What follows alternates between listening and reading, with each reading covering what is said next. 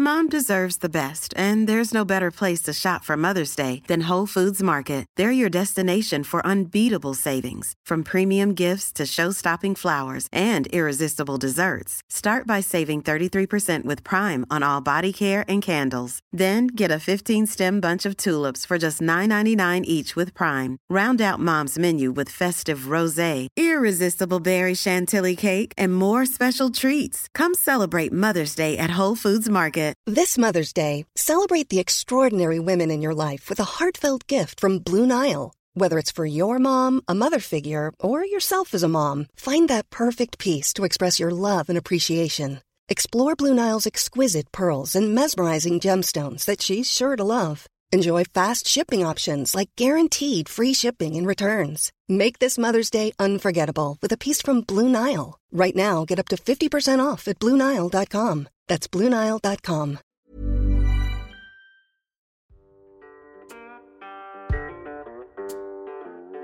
Du kommer nu att få lyssna på Podden om ont. En podcast om självhjälp mot smärta och stress med mig, Björn Rodin, och med mina kollegor från Kaladius Rehab. Varmt välkommen.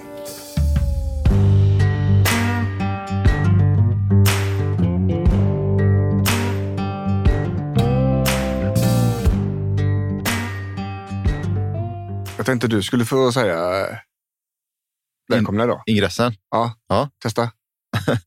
Vi rullar inte nu, eller? Jo. Ja, och välkomna. Välkomna. Ja, det gick ju bra. Ja, Podden om ont. Podden om ont. Är tillbaks. Ja. Så att, så är det. Ja. Björn Rudman och Anders Johansson. Jajamän. Vi sitter här och göttar oss lite grann i ett kök i Sävedalen. Jajamän, vi tänkte... Sämre kan man ha det. Ja, sämre kan man ha det. Vi poddar vidare. Jajamän. Podden om ont, en självhjälpspodd mot stress och smärta. Ja. Kan vi ju säga. Så kan vi säga. Ja. Det är väl ungefär exakt vad det är. Ja, precis. Vi jobbar ju på Kaladius till vardags. Det är ju vardag även idag. Ja. Om man ser. Väldigt mycket vardag idag. Väldigt mycket vardag idag. Det är alla måndags mamma. Så är det. Så är det.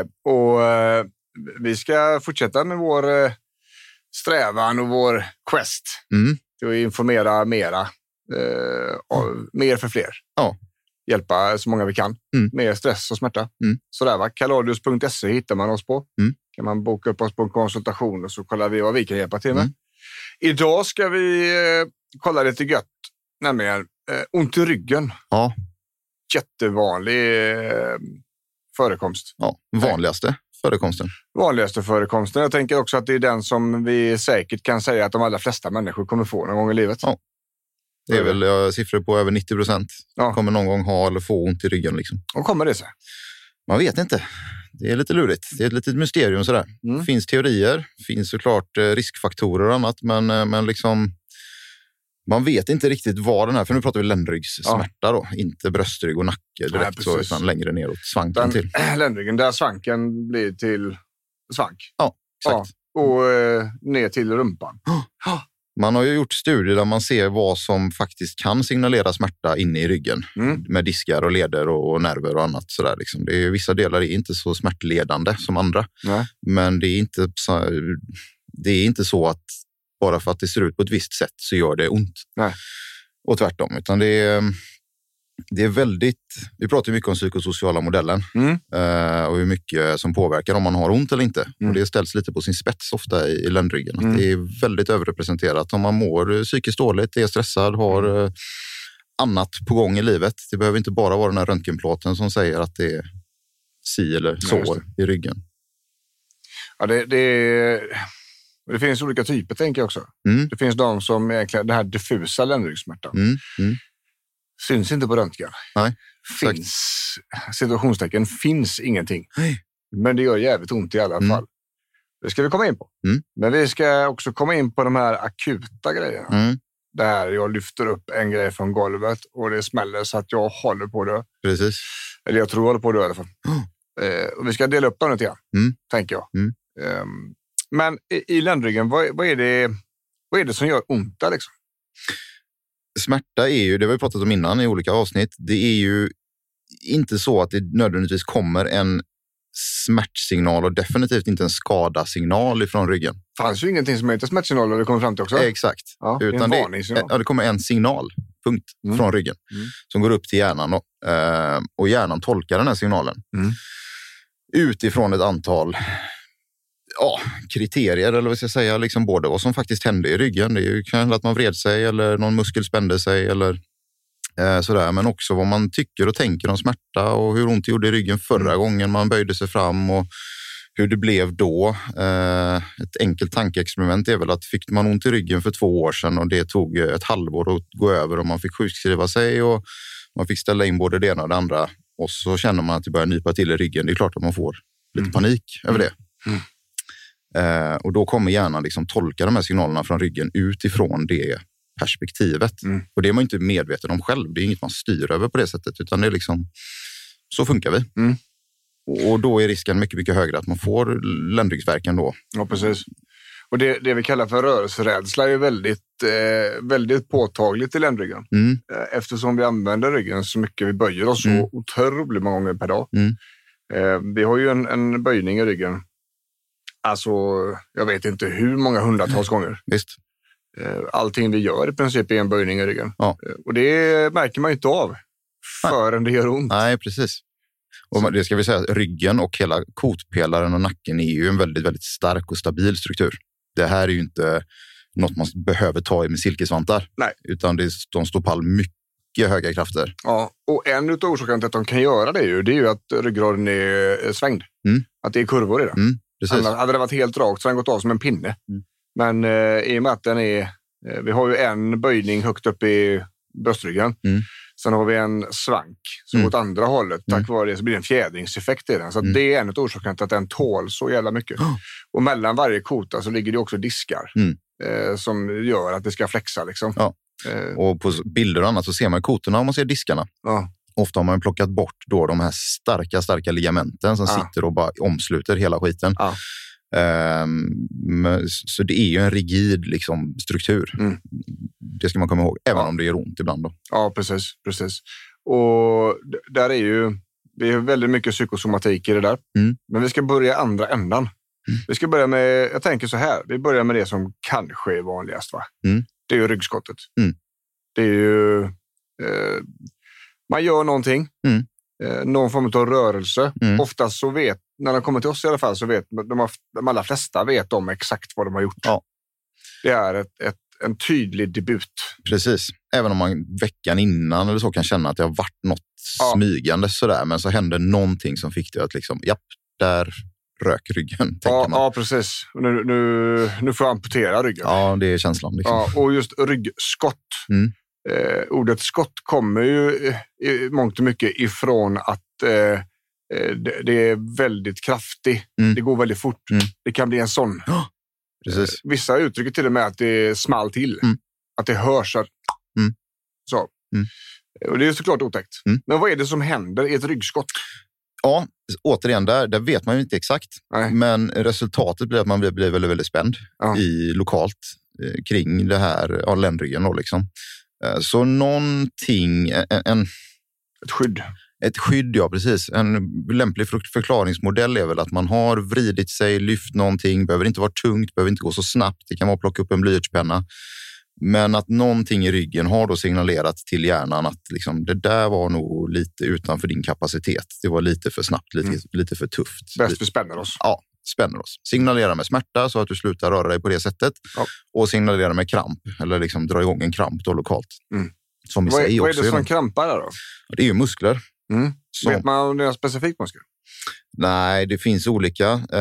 Det kan ju både vara pyttesmå längst in mot ryggraden till. De ser och känner man ju inte liksom. Det är de vi kallar för multifiderna. Till exempel, yes.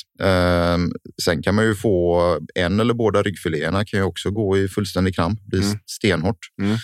Och sen finns det lite djupare en muskel som heter quadratus lumborum. Som sitter liksom längs med ryggraden. Det är väl ingen som med framgång lyckats pricka exakt någon muskel som skulle vara en problemmuskel på det sättet. Utan då kommer vi tillbaka till det här vi pratade om innan. Liksom, förväntningar och erfarenheter och sådär. Ja. Och just när det gäller ryggskott Det brukar ju vara en sån sak som ganska framgångsrikt tas om hand om manuella terapeuter. Naprapater till exempel.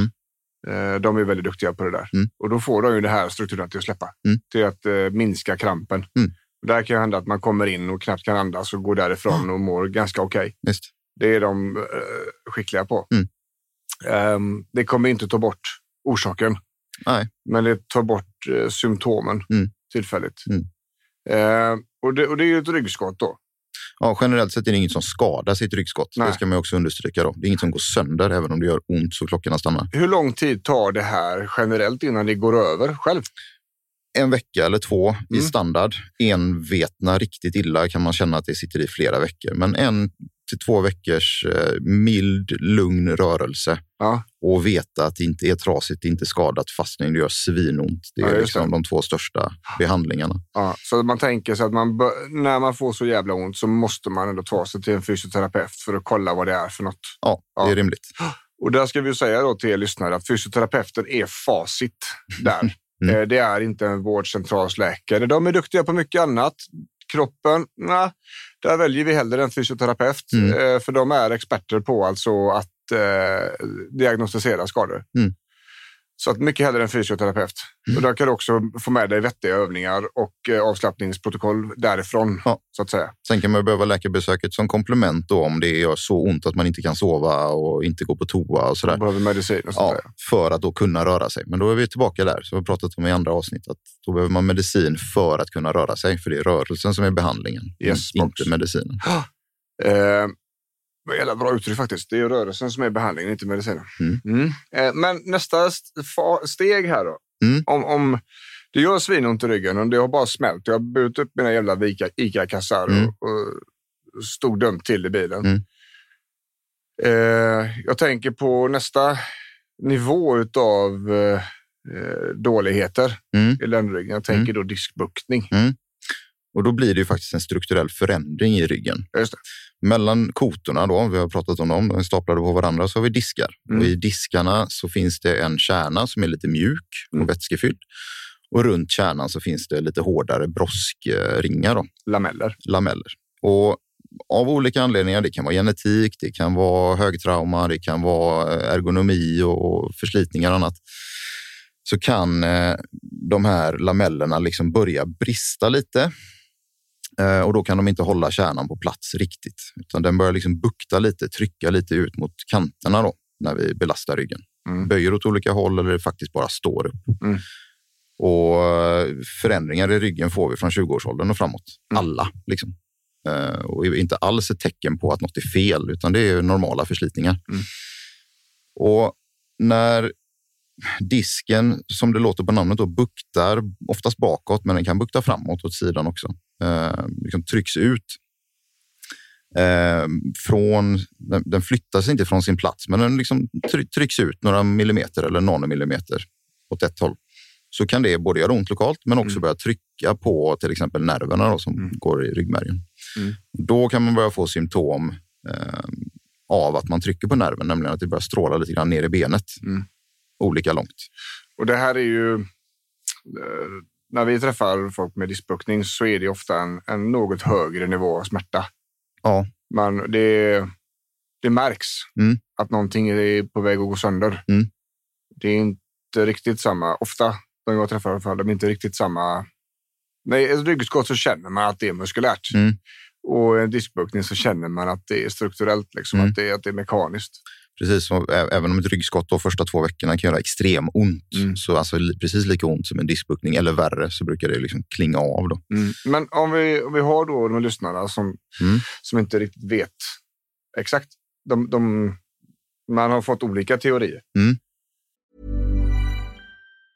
Normally, being a little extra can be a bit much, but when it comes to healthcare, it pays to be extra. And United Healthcare makes it easy with Health Protector Guard fixed indemnity insurance plans. Underwritten by Golden Rule Insurance Company, they supplement your primary plan, helping you manage out-of-pocket costs without the usual requirements and restrictions like deductibles and enrollment periods. So when it comes to covering your medical bills, you can feel good about being a little extra. Visit UH1.com to find the Health Protector Guard plan for you. This Mother's Day, celebrate the extraordinary women in your life with a heartfelt gift from Blue Nile. Whether it's for your mom, a mother figure, or yourself as a mom, find that perfect piece to express your love and appreciation.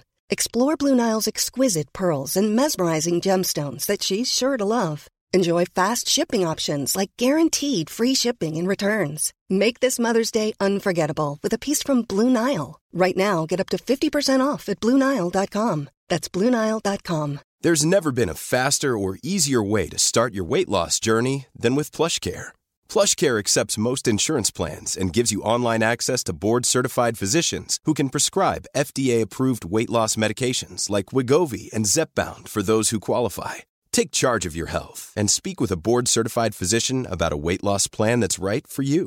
Get started today at plushcare.com/weightloss. That's plushcare.com/weightloss. plushcare.com/weightloss. Hur separerar du som fysioterapeut ryggskottet ifrån diskbuktningen? Vad gör att du kan se att det är det ena eller det andra? Det som är intressant för mig att veta är om det är en nervpåverkan eller inte. Just det. Och med nervpåverkan ser det ju som låter. Påverkan på en nerv. Och då pratar vi ischiasnerven som är stora, långa nerver som går ner i baklåren liksom, och strålar ner i benen. Grejen med att spända muskler i skinkan kan också stråla ner i benet. Så det räcker inte att säga att man har strålning i benet. Nej. Men där har vi ett antal tester då, där vi försöker koppla bort musklerna. Och så drar vi lite grann försiktigt i nerven och ser om det reproducerar symptomen. Då har vi ett tecken på att men det här är nerven ändå retad. Den glider inte riktigt med som den ska och börjar stråla ut i benet på ett sätt som är bekant för klienten. Och det testet, det är ju väldigt enkelt att göra. Det kan man även göra hemma. Det kallas för slump. SLUMP. Ja. Och ska vi hjälpa lyssnarna att göra en sån? Ja, tycker jag. Ja, så om ni lyssnare sätter er på kanten på ett bord med absolut sämsta tänkbara hållningen. Riktig hösäck. Och gärna helst händerna bakom ryggen, va? Ja, marginell skillnad. Men de kan vara i knät också. Och så har vi raka ben. Ja, alltså fötterna hänger ner mot marken. Ja. Du sitter bara på bordskanten som vanligt. Men överkroppen, bålen då är liksom hösäcksformad. Just det. Och sen så sträcker du ena knät. Ja. Så underbenet går upp till fullt utsträckt rakt ben. Jajamän. Och redan där kan det börja kännas då att det drar i ryggen, gör ont i ryggen, drar ner i benet. Och då ska vi säga att det är alltså inte den här stretchkänslan i baksida lår som vi ska leta efter nu. Nej. Utan det är om den smärtan ni har i ryggen, om den ökar. Det kan antingen hända grejer i ryggen av att vi drar en nerven i benet. Eller så händer det saker i benet. Eller både och. Så det är klart, där behöver man ofta en fysioterapeut för att kanske tolka resultaten. Men av att göra det här testet känner man då att det händer något mer än baksida lårstretch. Och det känns ont och det är på ett bekant sätt. Då är man något på spåren. Ja, precis. Och då är det ju ett positivt svar på nervretning. Ofta känns det ganska tidigt, men man kan också förstärka genom att dra hakan mot bröstet, alltså böja nacken framåt och dra foten uppåt mot sig. Och det man gör då, det är att man sätter ju nervtrådarna. Man töjer ut dem så långa de kan bli. Om man tänker att de går uppifrån skallen och så böjer man ryggen och så sträcker man ut benen så långt. Då blir de ju så långa som de kan bli. Finns det något stopp på vägen där då, någon broms, så kommer man att känna det. För att nerv som blir petad på kommer att skapa en känsla. Och grejen är att man kan, apropå baksida lårstretch, gör man detta även utan diskbuktning så kan man känna att det ilar lite i knävecket liksom, när man gör det här utan att ha något problem. Och då får man känna på skillnaden på muskelstretch och på nervstretch. Så ilande i knävecket, nerven, stretchande i baklåret, muskeln. Men känner man ont och smärta och det reproducerar symptomen, som sagt, då är man något på spåren. Just det. Och då har vi ju mekaniska. Steget efter diskbuktning, det är ju det här diskbråck då. Ja. Och det är någonting alldeles extra. Ja, eller både ja och nej. Kan vara. Det är ju steget efter diskbuktning. Då har faktiskt lamellerna gått isär så mycket så att kärnan läcker ut. Och då kan det som läcker ut både kemiskt reta nerven och mekaniskt trycka på nerven och områdena där bak i ryggen. Men grejen är att gör man en röntgen på 100 personer så kommer många av dem ha diskbråck i sina ryggar utan att ha särskilt ont eller alls ont. Så ja, diskbråck är ju skräckdiagnosen av den anledningen att får man jätteont och stora besvär i ryggen så är det ofta ett diskbråck. Men därmed inte sagt att alla diskbråck är livsfarliga. Nej, så är det ju. Men det jag tänker på när det gäller skräckgrejen där, det är ju att när man får ett omfattande diskbråck så behöver man kanske åka ambulans. Ja. Man kommer inte ur sängen, punkt. Nej. Även om du behöver gå på toaletten så kommer du inte ur sängen. Nej. Jag tränade en ambulansförare för många år sedan och han sa just vid det tillfället så var diskbråck på andra plats när det gäller hämtningar. Ja. Där kardiovaskulära problem låg på första plats. Alltså hjärtinfarkt, panikångest som man tror är hjärtinfarkt och så vidare. Misstanke om, ja. Men diskbråck är på andra plats av ambulanshämtning. Jag vet inte hur det är då. Eller hur det är i alla städer. Det här var Göteborg då. Ja. Nej, men det känns rimligt. Det är ju inga roliga historier folk berättar. Nej, precis. Och därav så skulle vi då vilja faktiskt trycka på att när man har de här besvären så har man en väldigt stark anledning till att ta hand om det och inte förvärra det. För att det här finns fler grader i helvetet som Dante skrev. Och därav när man får en diskbuktning att man tar det på allvar och gör rehaben som man ska. Och se till att utföra den på det sättet som specialisterna säger till dig att göra. För det finns fler snäpp här liksom, och du vill inte hamna där. Nej.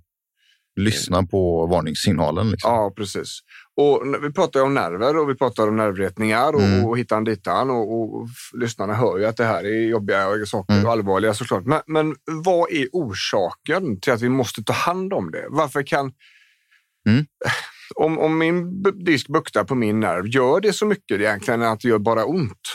Nerverna är ju livsviktiga för oss som organismer. Liksom. Det är de som signalerar signaler då, känsel och styr oss. Utan dem hade vi ju inte som varken liksom, art eller individ kunnat överleva.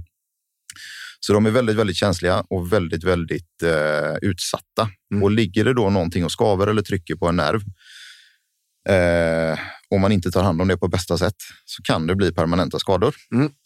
Och då menar vi alltså att nervskador, att lämmen eller delen inte funkar, att man inte känner att muskeln inte funkar och så vidare, va? Det kan vara symptom på att nerven är påverkad. Att det gör ont i ett område eller att man inte får muskeln och kroppsdelen att lyda riktigt.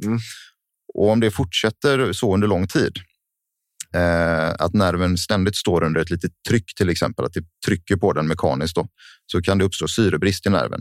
Syrebrist gillar inte våra vävnader för då de behöver syre för att överleva och då kan delar av nerven dö och då kommer vi aldrig få tillbaka den funktionen och kanske bestående smärta som resultat. Och det räcker att en liten del på nerven dör. Väldigt, väldigt känsligt. Så att det är lite grann som en gitarrsträng. Har den gått av så får man inget ljud i den. Nej. Den måste sitta fast med både halsen och stallet. Liksom.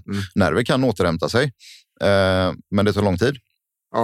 Och de måste få rätt förutsättningar. Och vi pratar om det i rehab efter operation eller utan operation. Att nerven är den grejen i våran kroppar som tar absolut i särklass längst tid och hämta hem sig. Så är det. Jag opererade min arm för 2 år sedan. Jag slet av bicepssenan. Fick en nervskada då såklart i underarmen. Nu i maj så är det väl 2 år. Och jag har fortfarande domningar i det. Och det är helt naturligt. Det har blivit bättre.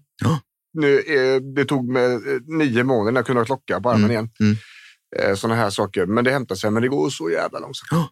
Och har man otur så blir det aldrig riktigt återställt. Utan då har man en domning eller i värsta fall en smärta som ligger kvar. Men... Ja, eller en funktionsnedsättning. Amen. Jag tänker så här, diskbuktningar, disken, där går ju nerverna ner i benen.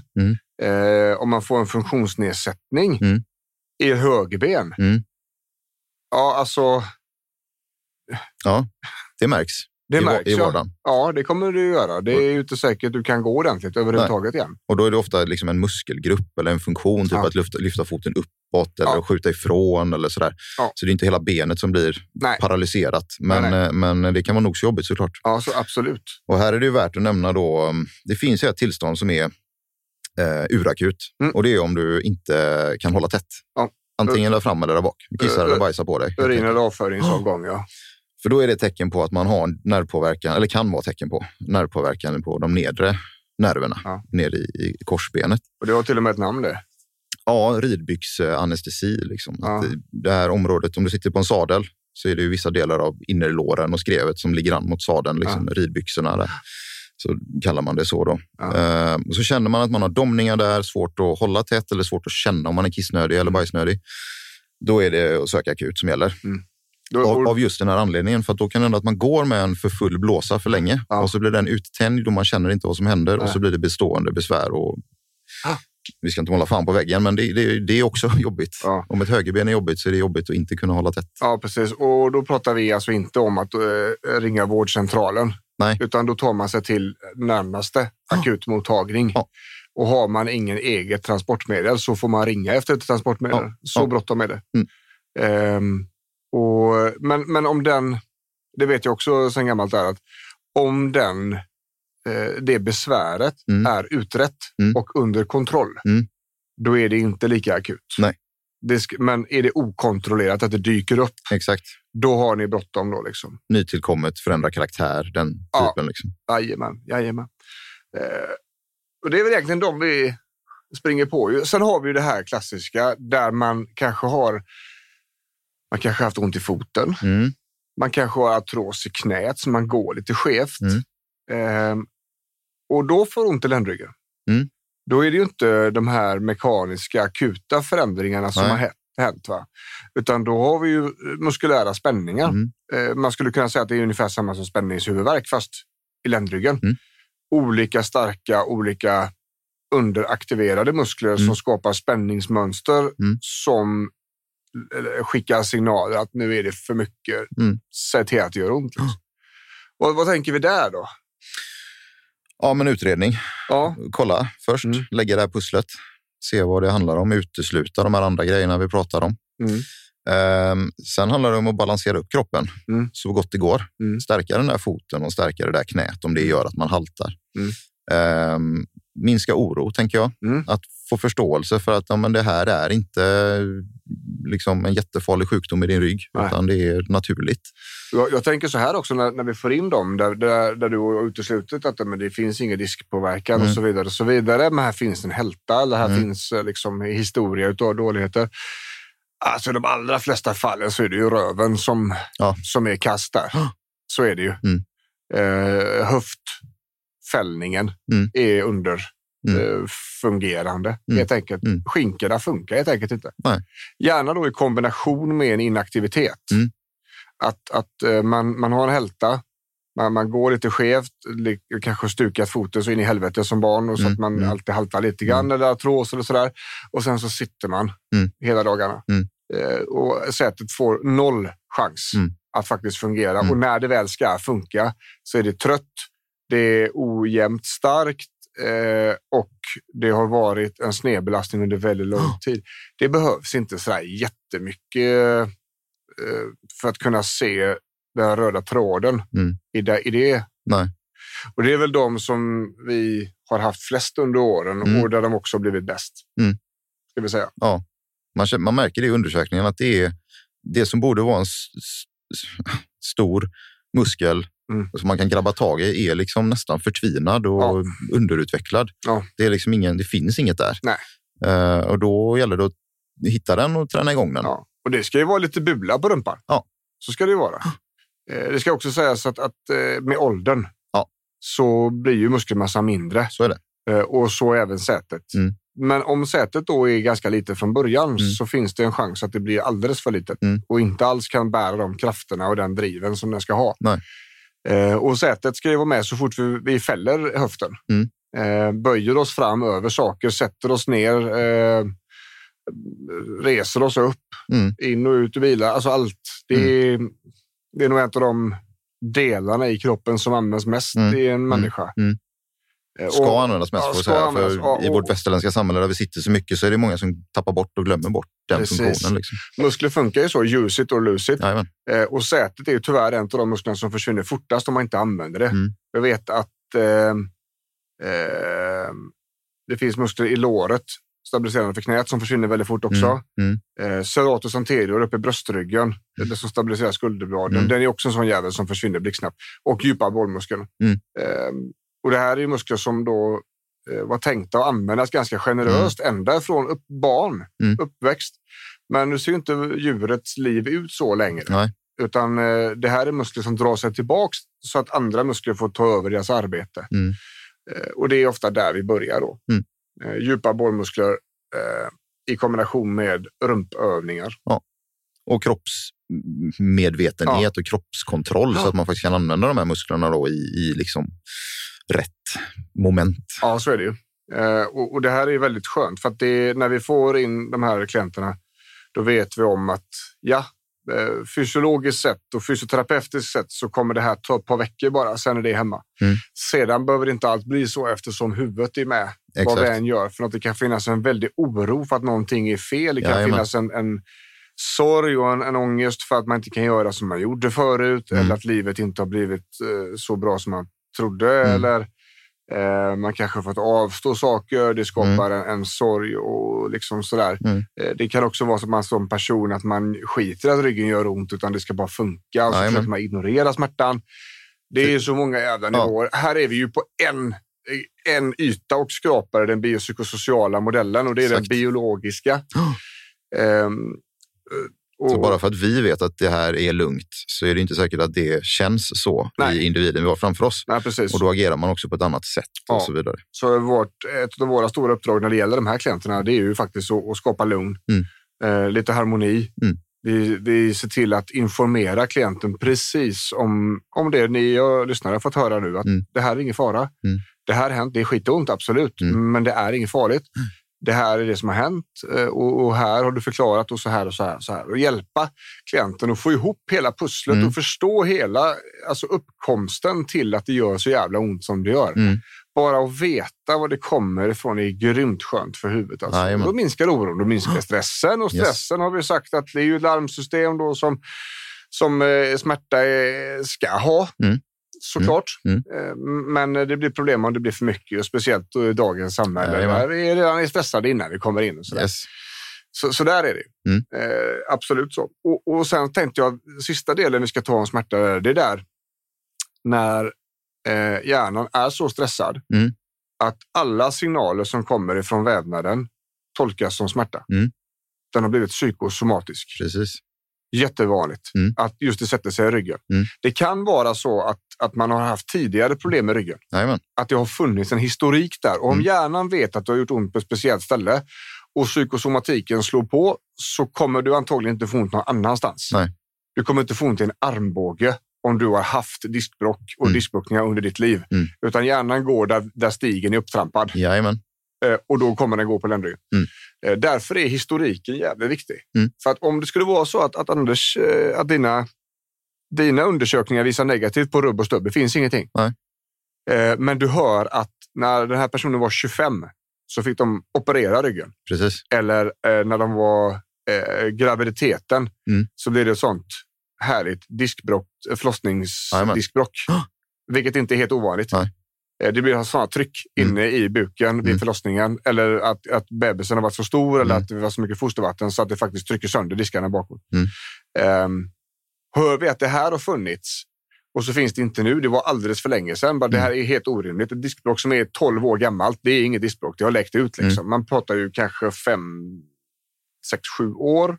Jag har läst någonstans. Innan det anses vara utläkt och inte gör ont ska kunna.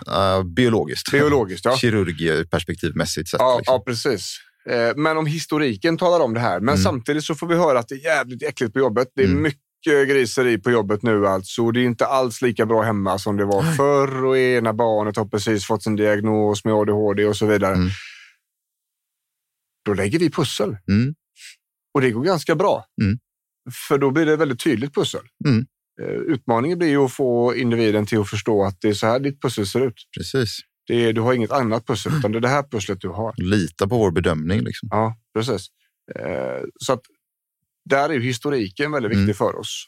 Och just när det gäller psykosomatiken, det är ingen som kan säga att det sitter bara i huvudet. Nej. Jo, men för fan, allting sitter i huvudet. Ja. Det är idiot. Men det kan vara så mycket mer, och man behöver veta var det kommer ifrån. Jag träffade en tjej en gång som jobbar som musiker, spelar ett instrument och fick överbelastningsskada i fingret av att hon spelar så mycket, och fick ju panik över detta naturligtvis, för att det var ju levebröd och stora intresset och sådär liksom. Men fick ordning på fingret till slut och kan spela nu utan problem. Men när hon mår dåligt då i livet i övrigt så börjar det verka i fingret. Börjar det kännas. Liksom. Och det är ett typexempel då på att fingret är inte skadat, det är inget trasigt. Hon har inte gjort något nytt av den, men hjärnans representation av den här kroppsdelen till exempel är liksom särskilt känslig, eller vad jag ska kalla det. Sensitiseringen har ökat i området liksom. Och det är väldigt vanligt när det gäller ryggen. Att om man har haft ont en gång innan så är området ganska känsligt mot allt. Det betyder inte att det skadas varje gång. Nej, utan precis. det är bara att smärtan ökar just där varje gång. Men då måste man ju också veta om att det faktiskt inte blir en ny skada. Nej.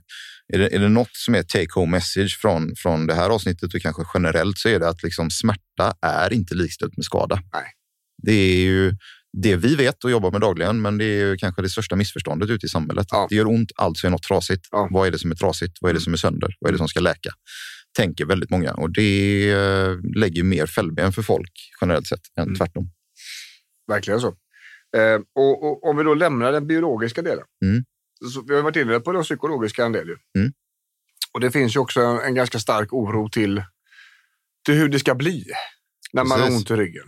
Vad är det för något? Ja, någon säger det här. Det är också jävligt vanligt, ska vi säga, att man får olika teorier.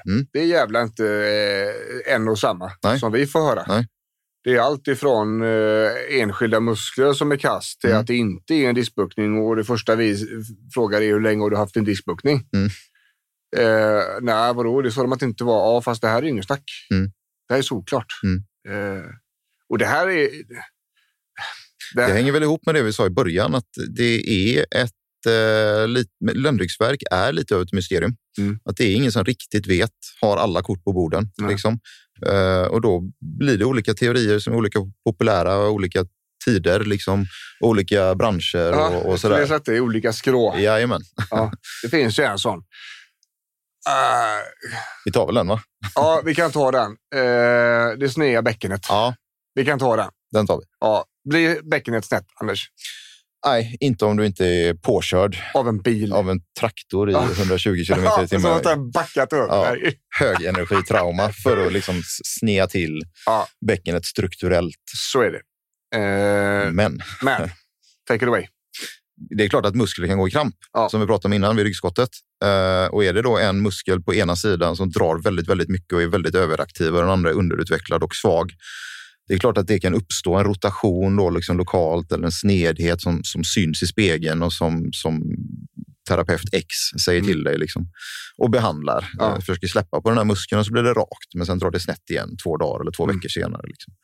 Så det är klart att det kan finnas ett snett bäcken, men det är inte liksom... I den bemärkelsen? Att liksom, jag har ett snett bäcken. Sån är jag skapt och det är därför jag har ont i ryggen, utan att det är... Nej. Och det ska vi ytterligare en grej som ofta är samma, just skrå där. Det är ju det här, jag har benlängdsskillnad. Okej. Är det någon som har mätt upp det? Nej. Okej. Då får vi släppa den faktiskt. Ja. För att en äkta benlängdsskillnad, det mäter man upp med måttband. Ja. Och då mäter man... Ja, du kan mäta på olika sätt. Du kan mäta benet som helhet. Från inre fotknölen upp till ena höftbens kammen, kan vi säga. Yes. Du kan också mäta till ledspringan i knät. Och så mäta underben för sig och lårben för sig. Då. Och så kan du titta på dem och jämföra på ett sätt och se om de skiljer sig i längd. Och är det så då att en manuell terapeut har sagt till dig att ditt ena ben är längre än det andra och de inte har tagit fram måttbandet, då tror vi helt enkelt inte på det. Nej, det kan skapas en falsk benlängdsskillnad. då har ju sätesmuskeln dragit ihop sig ofta och rest upp bäckenet på den sidan. Och då känns det som att ena benet är längre. Och det är såklart jobbigt det också. Slutändan så är det ju, oavsett så är det ju stökigt att ha ben som är olika långa. Så är det. Men generellt sett så ska de vara ganska ordentligt olika långa på riktigt för att det ska ge effekt. Någon centimeter hit eller dit brukar man säga inga problem. Nej. Men det är klart, upp mot 5 centimeters benlängdsskillnad, då uppstår det ju liksom krafter på ett sätt som kanske behöver korrigeras med en klack. Och då är min erfarenhet att om man har en äkta benlängdsskillnad, då har man ju haft den som man typ växte klart. Jajamän. Eller om det har varit en våldsam traumatisk benolycka där man har opererat benet och tack vare operation så har det blivit kortare. Då har man koll på det. För att det har funnits en brutal hälta eller man har redan inlägg. Sjukvården har redan varit inkopplad i detta. Liksom. För att det är så omfattande. Och därav så får vi släppa den diskussionen. Och I vår värld så är det mer ett symptom snarare än att det är en anledning, orsak till. Jajamän. Oftast får man ju säga. Men. Ja, precis. Så att, men det är ju så, människan och vi alla, även jag och du, Anders, såklart letar ju efter förklaringar. Jajamän. Vi letar efter begriplighet. Och det måste bli klart för oss. För om vi inte har en begriplighet i situationen, då äger vi inte den längre. Och då ökar stressen och då blir vi oroliga och så är vi igång i spinneriet så att säga. Så att det är inget konstigt alls att man jagar olika. Vår ambition i podden om ont här, det är ju att ge vetenskapliga grunderna till absolut största delen. När det inte finns någon vetenskap, där petar vi in beprövad erfarenhet. Och där det inte finns någon beprövad erfarenhet, där resonerar vi, men vi säger inte att det är bu eller bä. Liksom. Nej. Och det är så man ska göra. Ja. Liksom, inte utge sig från att ha alla svar när det inte finns svar. Nej, precis. Och om vi då flyttar det här just med att ländryggen är så central för oss och vi kommer inte undan den om vi inte typ ligger ner, i vissa fall inte ens då. Det är ganska mycket saker som vi får kanske avstå. Och då landar vi i den sociala delen. Alltså sitta på en restaurang och ha diskbokning, ingen höjdare alls. Idrott, aktiviteter, leka med barn. Fan och hans moster, det kommer att bli svårt. Av den orsaken så måste vi ta hand om de biologiska faktorerna väldigt snabbt. För att det går väldigt fort innan det sociala börjar äta upp dig. Och även det psykologiska då. Och till slut så har vi ingen koll på vad som är hönan och vad som är ägget. Det är en omelett med fjädrar. Jajamän. Och man undrar vad fan som hände. Det är väldigt svårt där, så vi behöver snabbt stoppa det liksom. Och när det gäller ländryggsproblem, då finns det anledning till att rota lite hårdare i det biologiska snabbt. För där är det ofta det kan finnas förklaringar som faktiskt går att träna fix och tricks. Och som kan gå ganska fort innan det har börjat eskalera till att ta sig över den psykologiska och sociala. För det är ju vår erfarenhet att den biologiska delen, den som typ sjukvården har hand om, eller så, där man ofta träffar, den är ganska lätt. Den är ganska rak. Det finns bra vetenskap, det finns lång erfarenhet. Har man träffat ett par tusen kroppar, då är det väldigt sällan man springer på något exotiskt längre. Det är riktigt svåra blir när det har ätit sig in i livet och det är psykologiska och det sociala. För där är det svårt alltså. För där är så mycket insatser som individen måste göra själv. Och så mycket kunskap som behövs. Och hjärnan gör ju som hjärnan alltid har gjort. Och det är väldigt komplext, va? Så ju tidigare man kan ta hand om det här, ju bättre är det. Har man landat i ett läge där man hade diskbråck för ett par år sedan och sen har det inte gett sig, och det är väldigt mycket på jobbet och ryggen kommer och går, då behöver man det här helhetsperspektivet. Då. Kanske hos Kaladius, det är ju det här vi gör. Liksom. Om inte annat så i alla fall hos en fysioterapeut som har alla delar, som inte bara ger dig övningar för att stärka bålen. Som lyfter blicken lite. Ja, som ser, men hur ser perspektivet ut runt dig som människa? Liksom, vad är vad? För det är inte bara att peka på en skada och så går det över. Liksom. Så där tänker jag att det blir en take-home message. Vi har pratat om det vanligaste då kanske. Ryggskottet. Muskelkramp i ländryggsområdet. Man kan även få det i bröstryggen, det har jag haft. Ja, visst. Vi pratar om diskbuktning. Det är när disken börjar gå sönder. Det är en annan typ av smärta och ett ska vi säga, ett allvarligare besvär kan bli. Ett ryggskott ska gå över på typ 1-2 veckor. Riktigt grisiga kan hänga i längre, men om man är osäker på vad det är för, så man kolla upp det. Diskbuktningen, om man känner att det strålar ner i benen till exempel, så måste man definitivt kolla det. Och diskbrocket är en av de här väggarna, lamellerna i disken har gått sönder och det rinner ut cellvätska i spinalkanalen. Och det kan bli riktigt dåligt. Sådär. Vi pratade också om snedbelastningarna i höften. Som kommer ut, man haltar lite grann, kanske det gått lite snett eller sådär. Snedbelastat och att musklerna spänner upp sig och därmed skickar signaler till slut då till huvudet att det här gör nog ont alltså. Tala om det. Rör dig annorlunda, är du snäll. Ja, precis. Och vi pratade om den sista då där det egentligen inte finns några fysiska besvär nere i området, men där hjärnan är så orolig och stressad att alla signaler tolkas som smärta. Och den har blivit psykosomatisk. Väldigt vanligt att psykosomatiken hamnar i ett område där man har haft ont tidigare. Det är inte så att om man har haft diskbråck och sådär att man helt plötsligt får ont i armbågen. Nej. Och att det är psykosomatiken, då går man inte ens den vägen. Nej. Det kan finnas en högre smärtkänslighet och hela kroppen kan vara överkänslig och så vidare, men det är ingen psykosomatik i den definitionen. Liksom. Nej. När vi pratar om lösningar så pratar vi om att skapa en begriplighet, ta reda på varför man har ont och så vidare. Det är jätteviktigt. Vi pratar också om att ta hand om det biologiska ganska snabbt. Och ordentligt. Ta rehaben på allvar. Just i det här fallet, när det gäller ländryggen, då är det faktiskt så att då är den biologiska kanske något viktigare än många andra delar på kroppen. För att här går det att göra så mycket åt. Ur det perspektivet så. Istället för bara vänta ut det. Och medicin är ju inte behandlande, det är rörelsen som är behandlande. Medicinen kan vara lindrande då. Och ländryggsvärk tar sig ofta in i livet för man får ta bort massa sociala aktiviteter kanske som man vill göra och det kan bli lite deppigt och lite nedstämt och sådär. Och lösningen är ju att försöka vara kvar i aktiviteterna så länge det går. Kan man inte hoppa och springa och greja på klubben så kan man ändå vara där. Man kan vara med men man kanske inte kan spela eller delta. Nej. Det här är viktigt för huvudet, att inte tappa sammanhanget och så vidare. Och även fortsätta göra roliga saker till dess man rehabiliteras. Och ur det perspektivet så behöver man ha någon som ser helheten så att säga. Och så gör inte fysioterapeuten det idag, så ställ frågan, varför kollar vi inte på övriga livet? Säger de då att du behöver ha en psykolog så byter du fysioterapeut. Jag hittar någon som faktiskt tar helheten. Liksom. Ja, men det känns bra, Anders. Tycker jag. Ja, lite ländryggsmärta. Ja. Många som har besväret till det. Ja. Jag tror att vi skapat en del. Rätt ut några frågetecken och jag tror fan krattat manegen lite i alla fall. Absolut. Så jag tänker vi rundar väl oss där. Det gör vi. Och så kaladius.se ifall man behöver hjälp utav oss. Vi kör ju helheten liksom, och är det så att man bor i närheten eller tycker att vi verkar vettiga så kan man bara höra av sig. Kaladius.se, fyller med ett formulär där så hör vi av oss. I övrigt så säger vi det så. Det gör vi. Ifrån Säver och säger Björn. Och Anders. Så säger vi hej!